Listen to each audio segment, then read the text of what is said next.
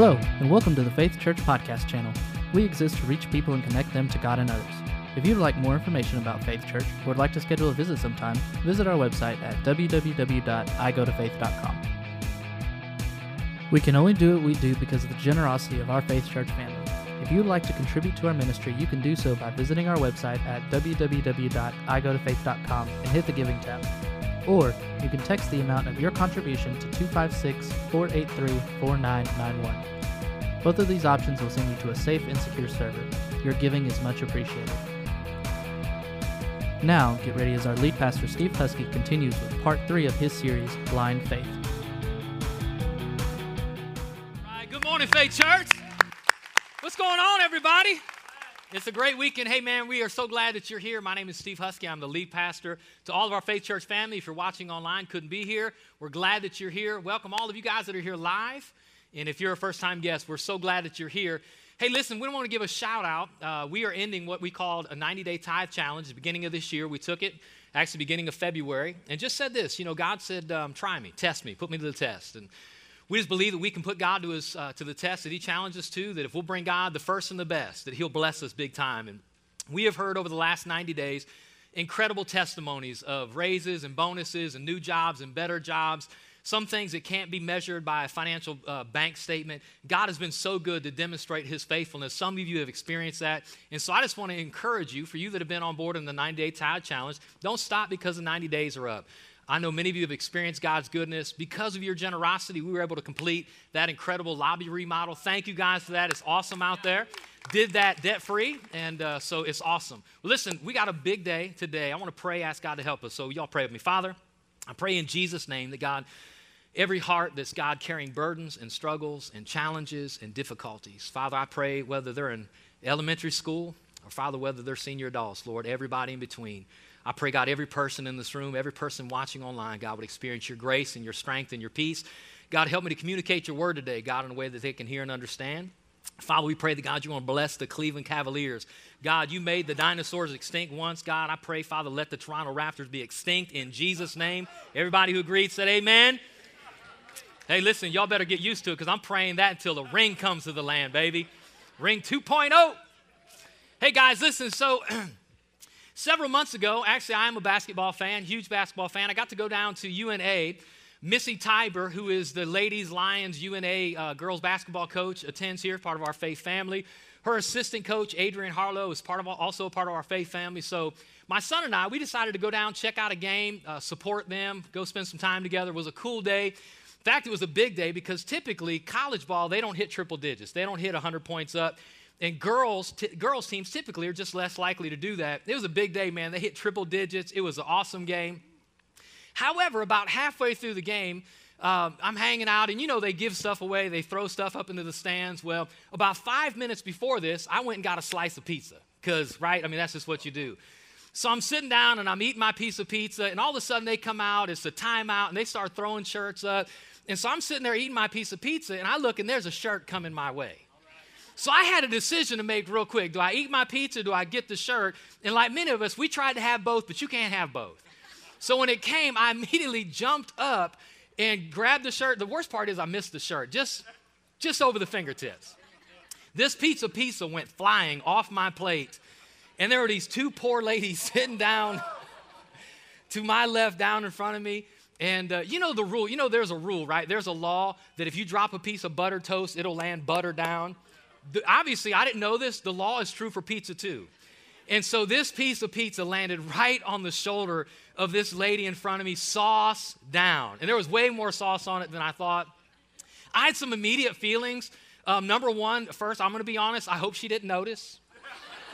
Like I thought, well, she doesn't know. I'm not going to say anything if she don't say anything.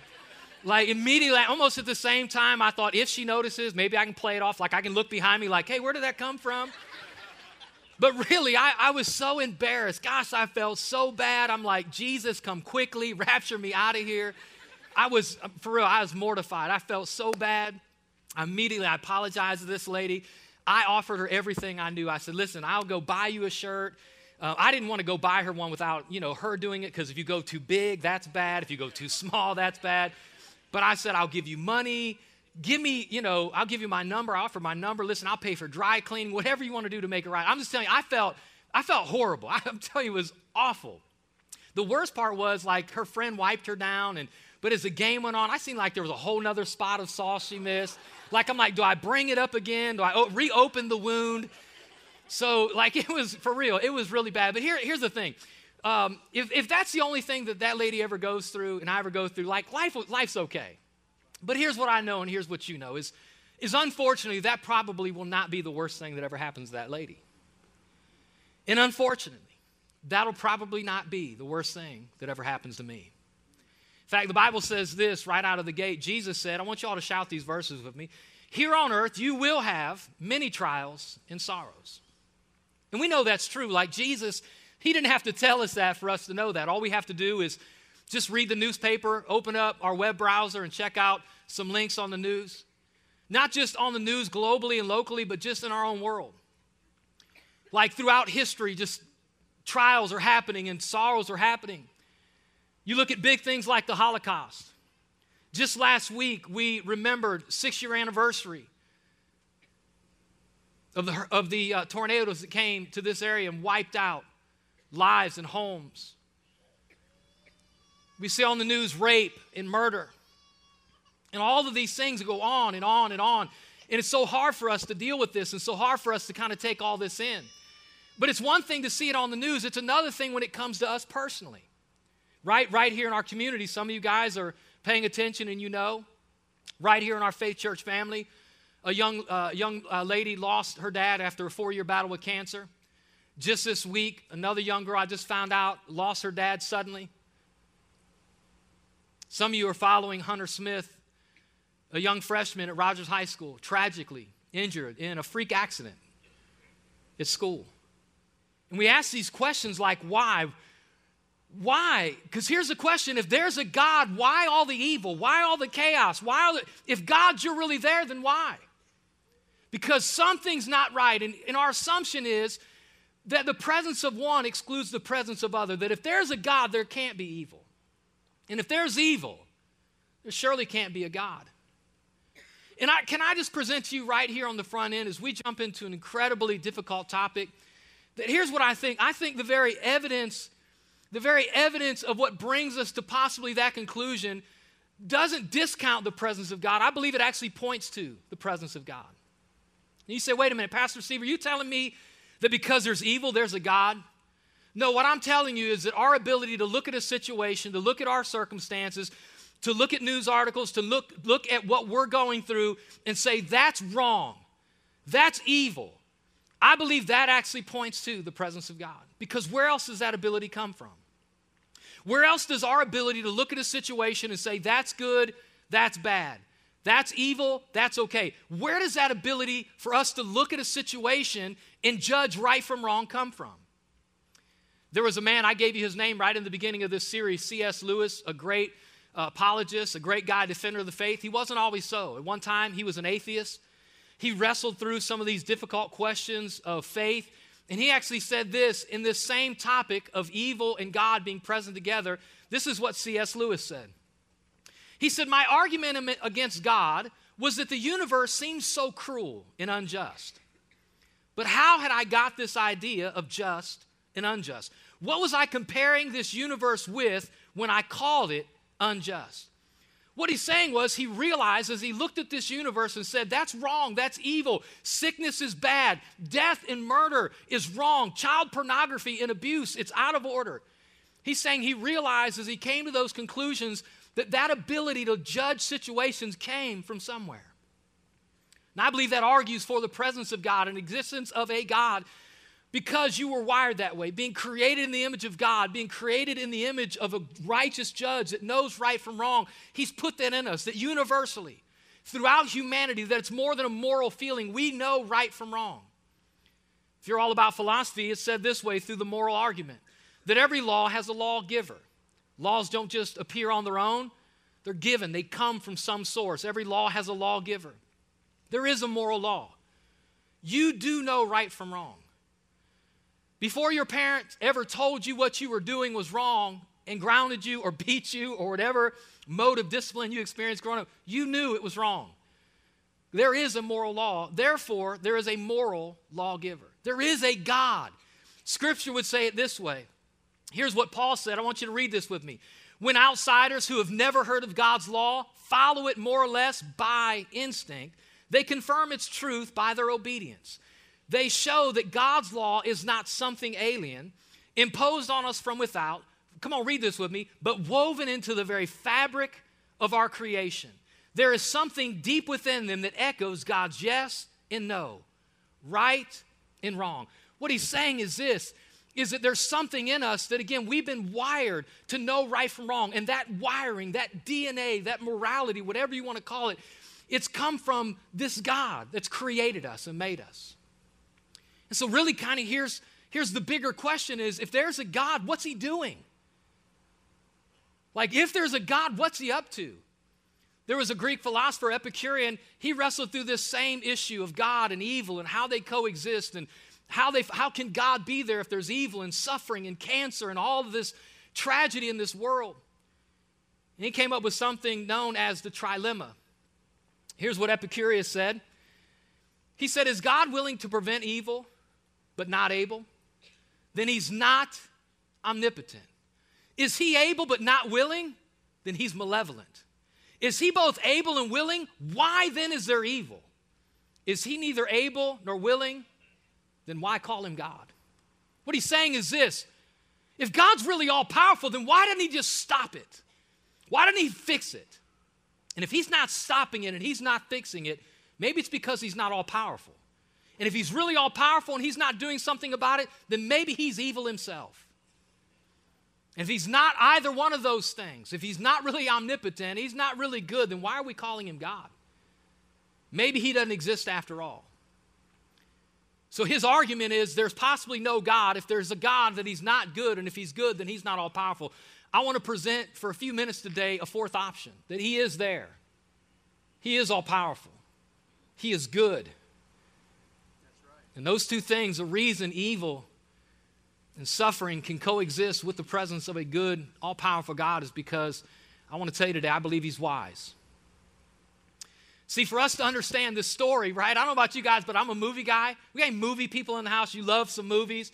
I love a good movie. Like, I love going to the theater. I don't go a lot, but when I see one I want to see, I'm going to go check it out. Guardians of the Galaxy 2.0, baby. I'm there. I'm not on time for a lot of things. I'm not late, but I normally get there when I have to get there. But when I go to the movies, I'm there early, baby, because I want to get a good, well, first of all, you got to get your popcorn. You got to get your drink, and you got to get your candy. Be honest, we don't get our candy there. We get our candy at Dollar General, baby. Yeah, baby. Does anybody else feel like you got to hide it?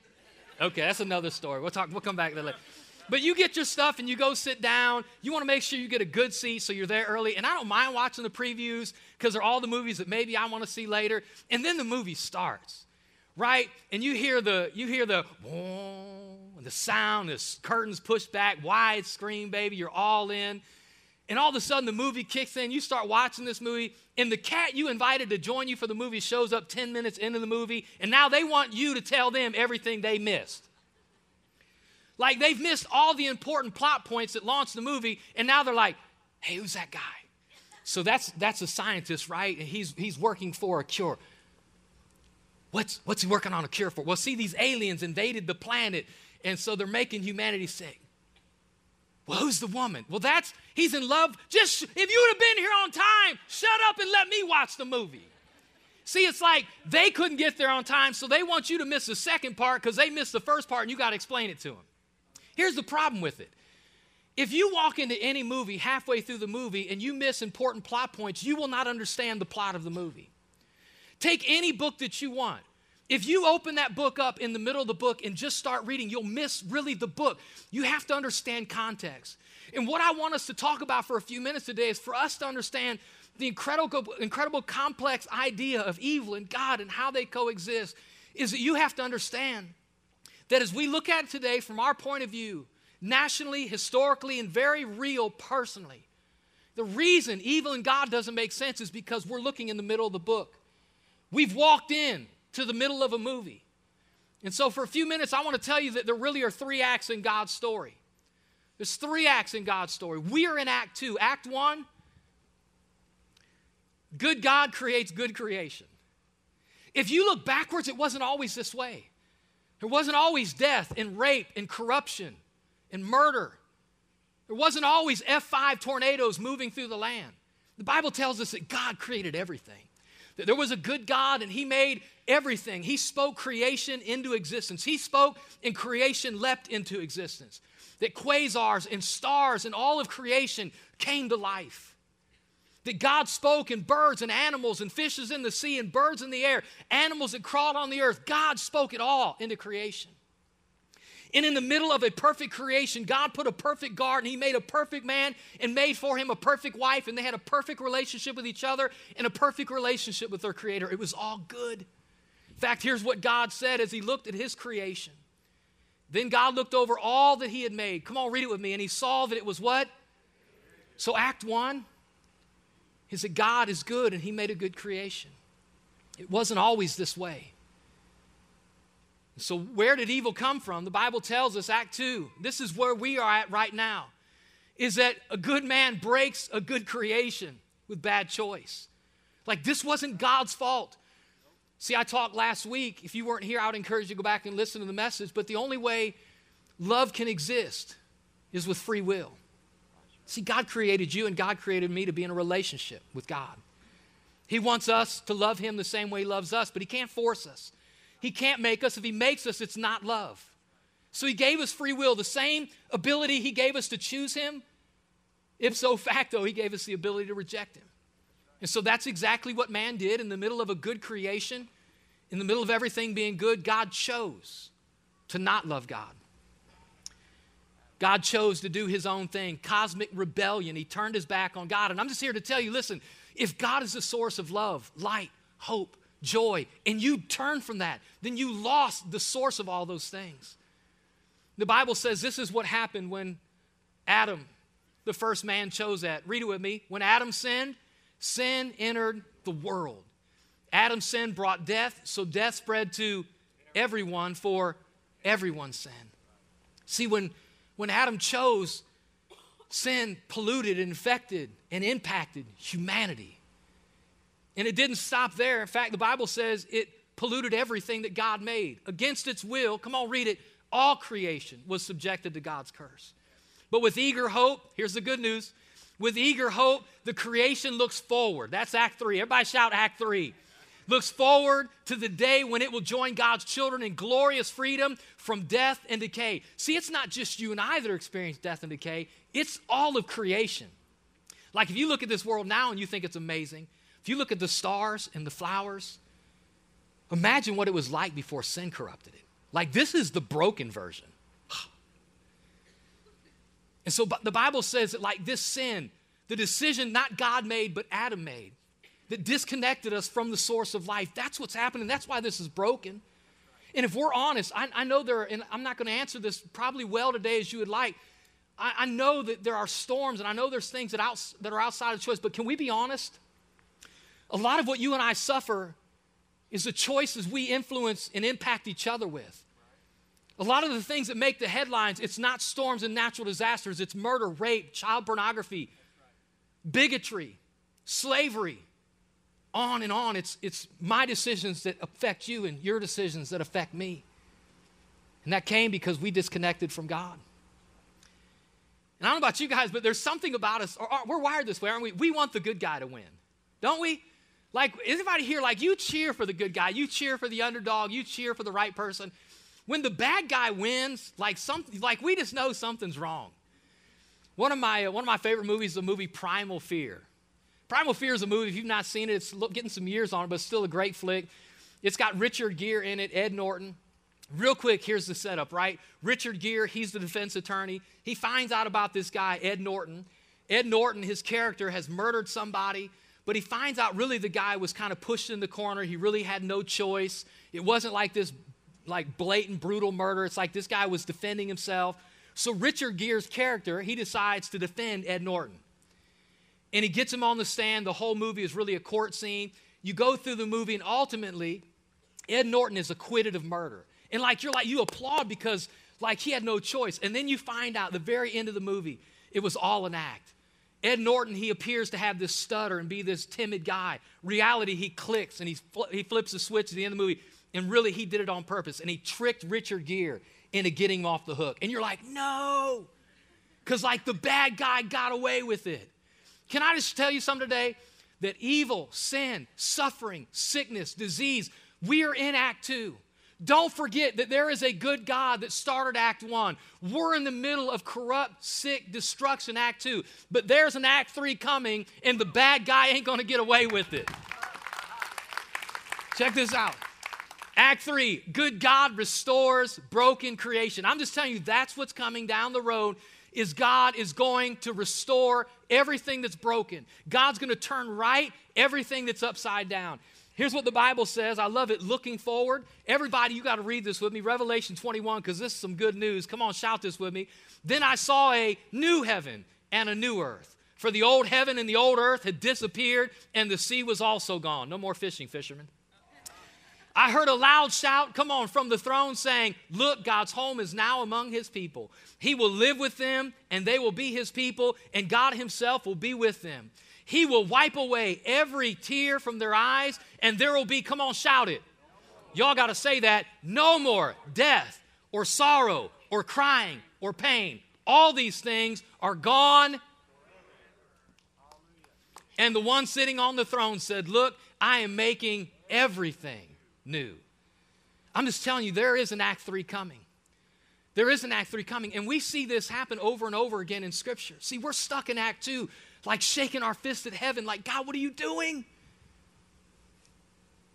We're looking down, wondering, is God there? Because it doesn't make sense. It doesn't add up. And God's like, there's an Act 3 coming. And we see this, Act 1, Act 2, Act 3. We see it over and over again in Scripture. And Act 2 really only makes sense, again, in the context of Act 1 and Act 3. Let me give you a couple quick examples. There's a guy in the Old Testament named Joseph. If you don't know his story, real quick, Joseph, like he's one of the youngest sons in a family of 12 brothers. He's dad's favorite. Like dad loves him, gives him all the best gifts. He gets all the good stuff. He's got like plans for his life. He's going to be somebody important. Like you look at him, it's all right. Everything's good. Act 2, his brothers hate him, throw him in a pit. He gets sold into slavery. He eventually gets thrown into prison. He's absolutely innocent. If you show up in the middle of Joseph's life and you're like, where's God? Why would a good God ever let this happen? He's innocent. Well, then you get to Act 3. Act 3 is that God promotes Joseph to the second in command over Egypt and puts him in that place of power to provide for his family and community during a season of famine in the land. All of a sudden, Act 3, like God restored it. Here's another story, Job. Some of you maybe have heard his story. Here's a guy, the Bible says right in the beginning that there's nobody righteous like Job. He loves God unlike anybody else.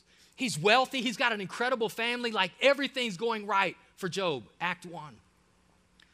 Act 2, it doesn't take long to get in the story and you find Job has lost his wealth.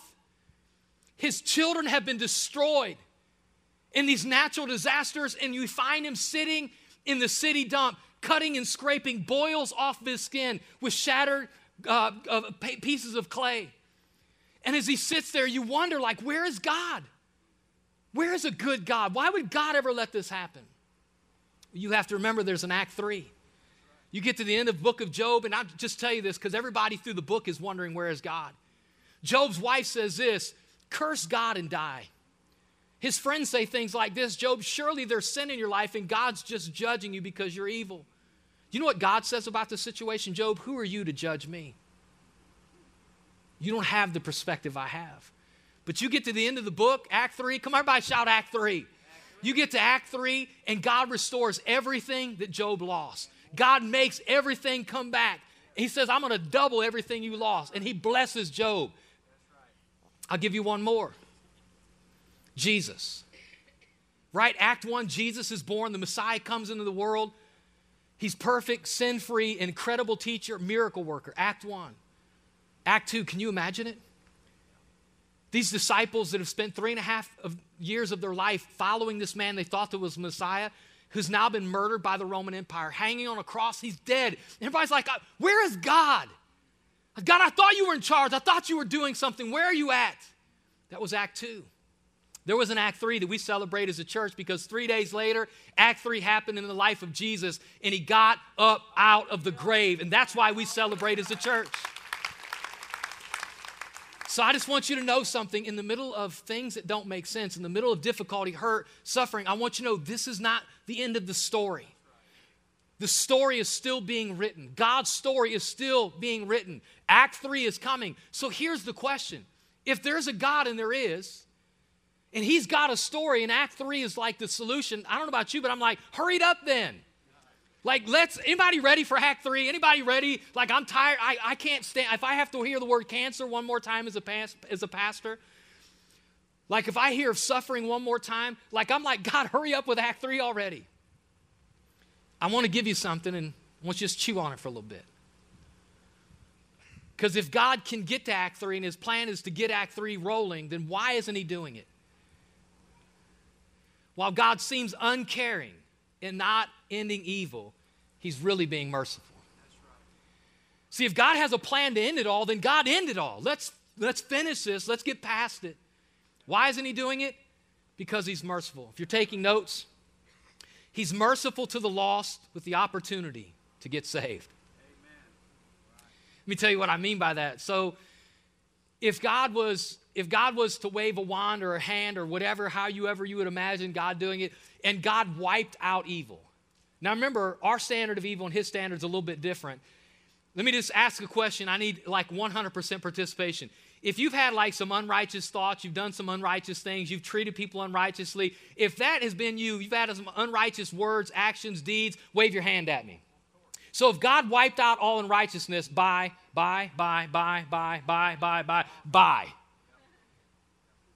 And if you're a child of God and you've given your life to Christ and you found forgiveness, we're in. Here's the thing. Not everybody's in yet. And the reason God isn't ready to wipe out evil is because he's waiting for your cousins and your friends and your neighbors and your parents, all the people who aren't saved yet, all the people.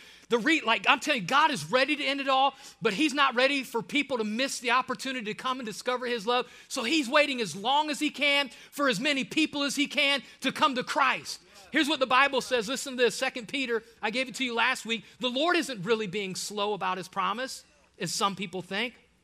No, he's being patient. The reason God doesn't end evil now and get to Act 3 is because he's being patient for your sake. He does not want anyone to be destroyed, but wants everyone to repent. So I'm just telling you, God is good. God is in control. God does have a plan. He's working that plan. We're going to get there. Act 3, come on, say it. Act 3 is coming. And the reason he's not pushing the button now is because he's waiting for as many possible to come to Christ. So let me just say this. You want to speed this thing along? You have control of how fast this thing happens because Jesus said that this gospel will be preached to the end of the earth, then the end will come. You want Jesus to come back and end the madness? You want Act 3 to start? Then start sharing Christ with as many friends. Invite as many people possible to church. If you won't share Christ with them, get them here. I'll share Christ for you. Come on, somebody. But let's get this show on the road, right?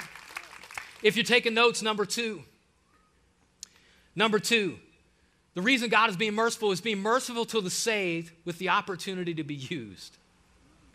Now, see, because here's where the rubber meets the road. It's not evil in the newspaper. It's not the Holocaust. It's not the stories I shared of people hurt right here in our own community. What really gets us is when it shows up on our front door. It's when we can't have a baby.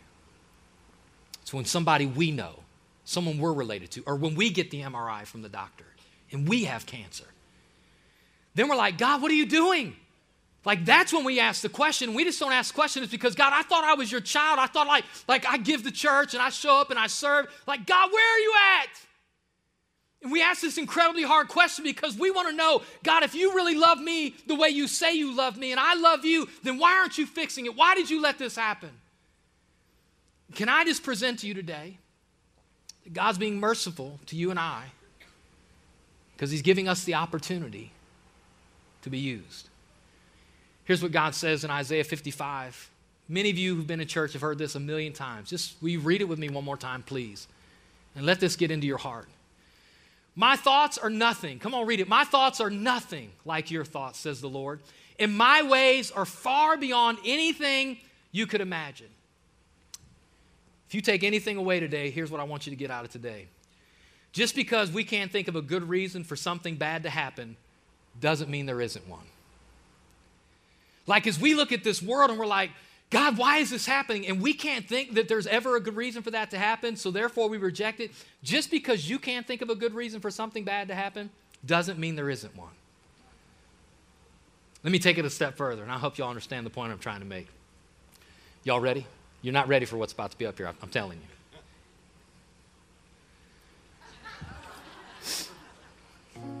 Just let it hang there for a second. Let the suspense fill the air. Some of you are like, please go to the next slide. Pastor, I don't understand what this has to do with anything. Some of you know I'm kind of a math geek, enjoy math. The longer I'm out of it, the less I understand it. But this makes sense to me. How many people here does this make sense to? Probably only a handful. If it makes sense to you, lift your hand real high. How many people are like, I have no idea what that is? Stop the madness. That's okay. Let me tell you this. This is a calculus proof, and it's accurate. See, as a dad, like, I've gone through it like your kids come home. Dad, I got homework and I don't understand. And so I sit down with them, and I'll be honest, I'm a good dad in some ways. I'm a bad dad when it comes to helping my kids with their homework, especially math.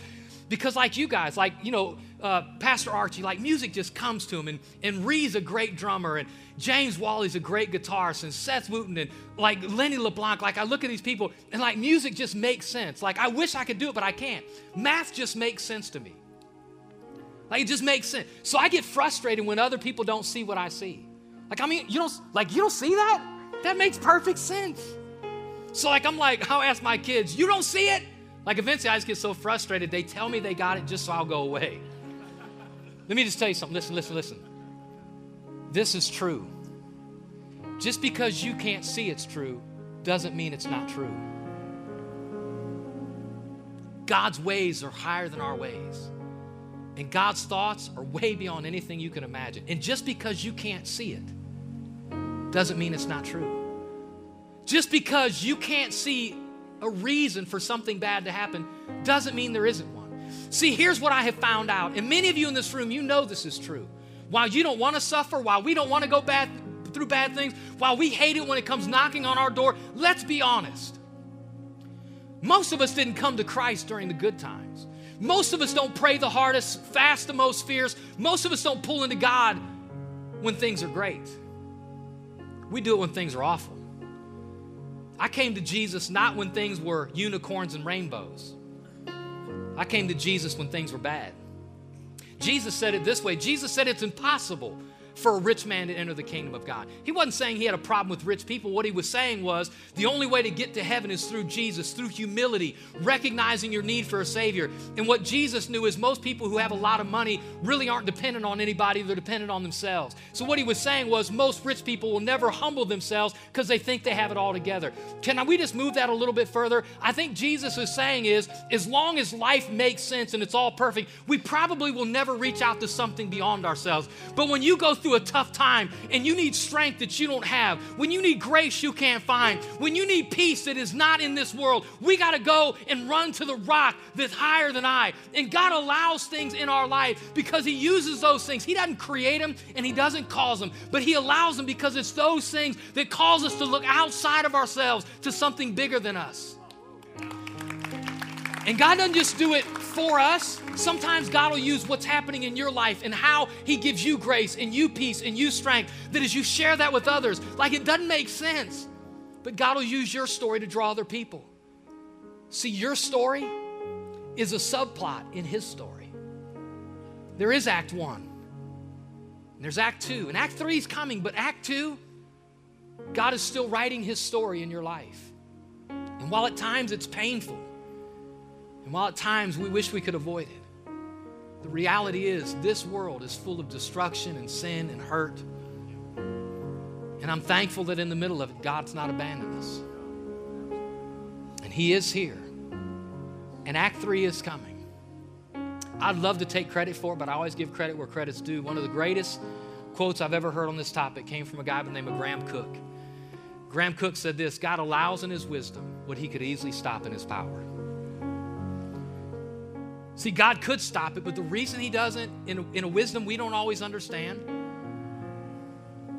God could stop it, but he allows certain things to happen. The Bible says it this way, Romans chapter 8, that God works all things together for good. God takes broken, evil, hurtful, harmful things, and God works all things together for good. God takes bad and makes good for those who love him and are called according to his purpose. I'll give you one more thing. I want to give you the 30,000-foot view real quick, and we'll wrap it up, and I'll send you home, and you can ponder the calculus proof.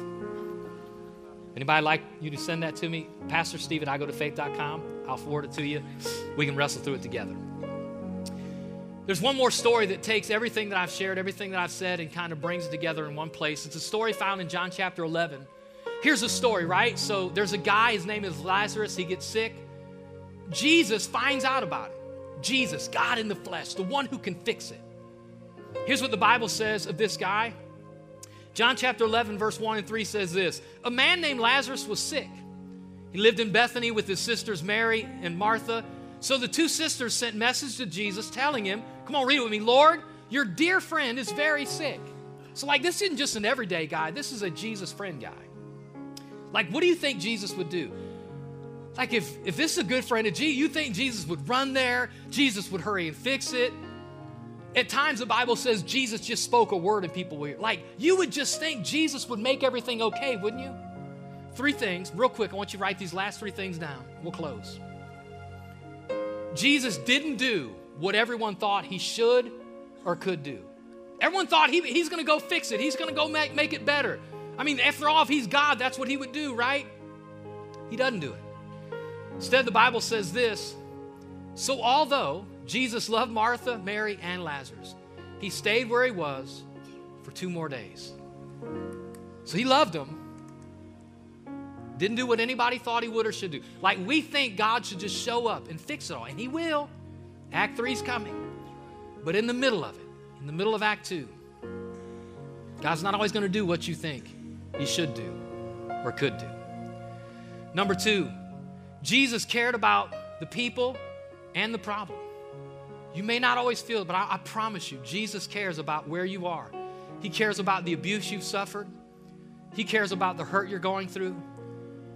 When everybody else seems like they're not bringing meals to your house anymore and they're not calling anymore, but you still have cancer and you're still going through treatments, I promise you, God still cares. The shortest verse in Scripture is God's reflection to our pain. And it's found in this story, verse 35. Jesus, looking at what happened to Lazarus, the Bible says Jesus, he wept. He was broken because people were broken in that situation. And number 3, Jesus used a bad situation for a greater good that couldn't be seen in the moment. They couldn't see in the middle of Act 2 that Act 3 was coming. Last verse. But when Jesus heard about it, he said, Lazarus' sickness will not end in death. No, it happened for the glory of God. God's saying, I'm going to use this brokenness. It happened for the glory of God so that the Son of God will receive glory from this. Just because you cannot see a good reason for bad happening doesn't mean there isn't one. I want to pray for you. Father, I pray in Jesus' name that, God, you will take this incredibly complex, challenging question. And Lord, I pray, Father, speak to every heart and every life. Not just truth, but I pray your love. God, I pray, Lord, help us in the middle of our chaos, in the middle of our hurt, in the middle of our pain. God, we pray, Lord, I pray for people right here hurting. I pray, God, and we ask for the Smith family. God, we pray that you would touch Hunter, Lord, you minister to his family. God, we pray in Jesus' name, in the middle of the chaos and the corruption and the hurt and the pain, God, let us know that you are there and that you care. And God, you're working in a way that we don't always understand. But God, we trust you to work. And Father, we long and we wait for the day for Act 3. And God, until then, give us peace. Embolden our faith to trust you, no matter what our eyes show us, that God, our hearts will long for you and love you. In Jesus' name, and everybody who agreed said amen. Come on, can we thank God today?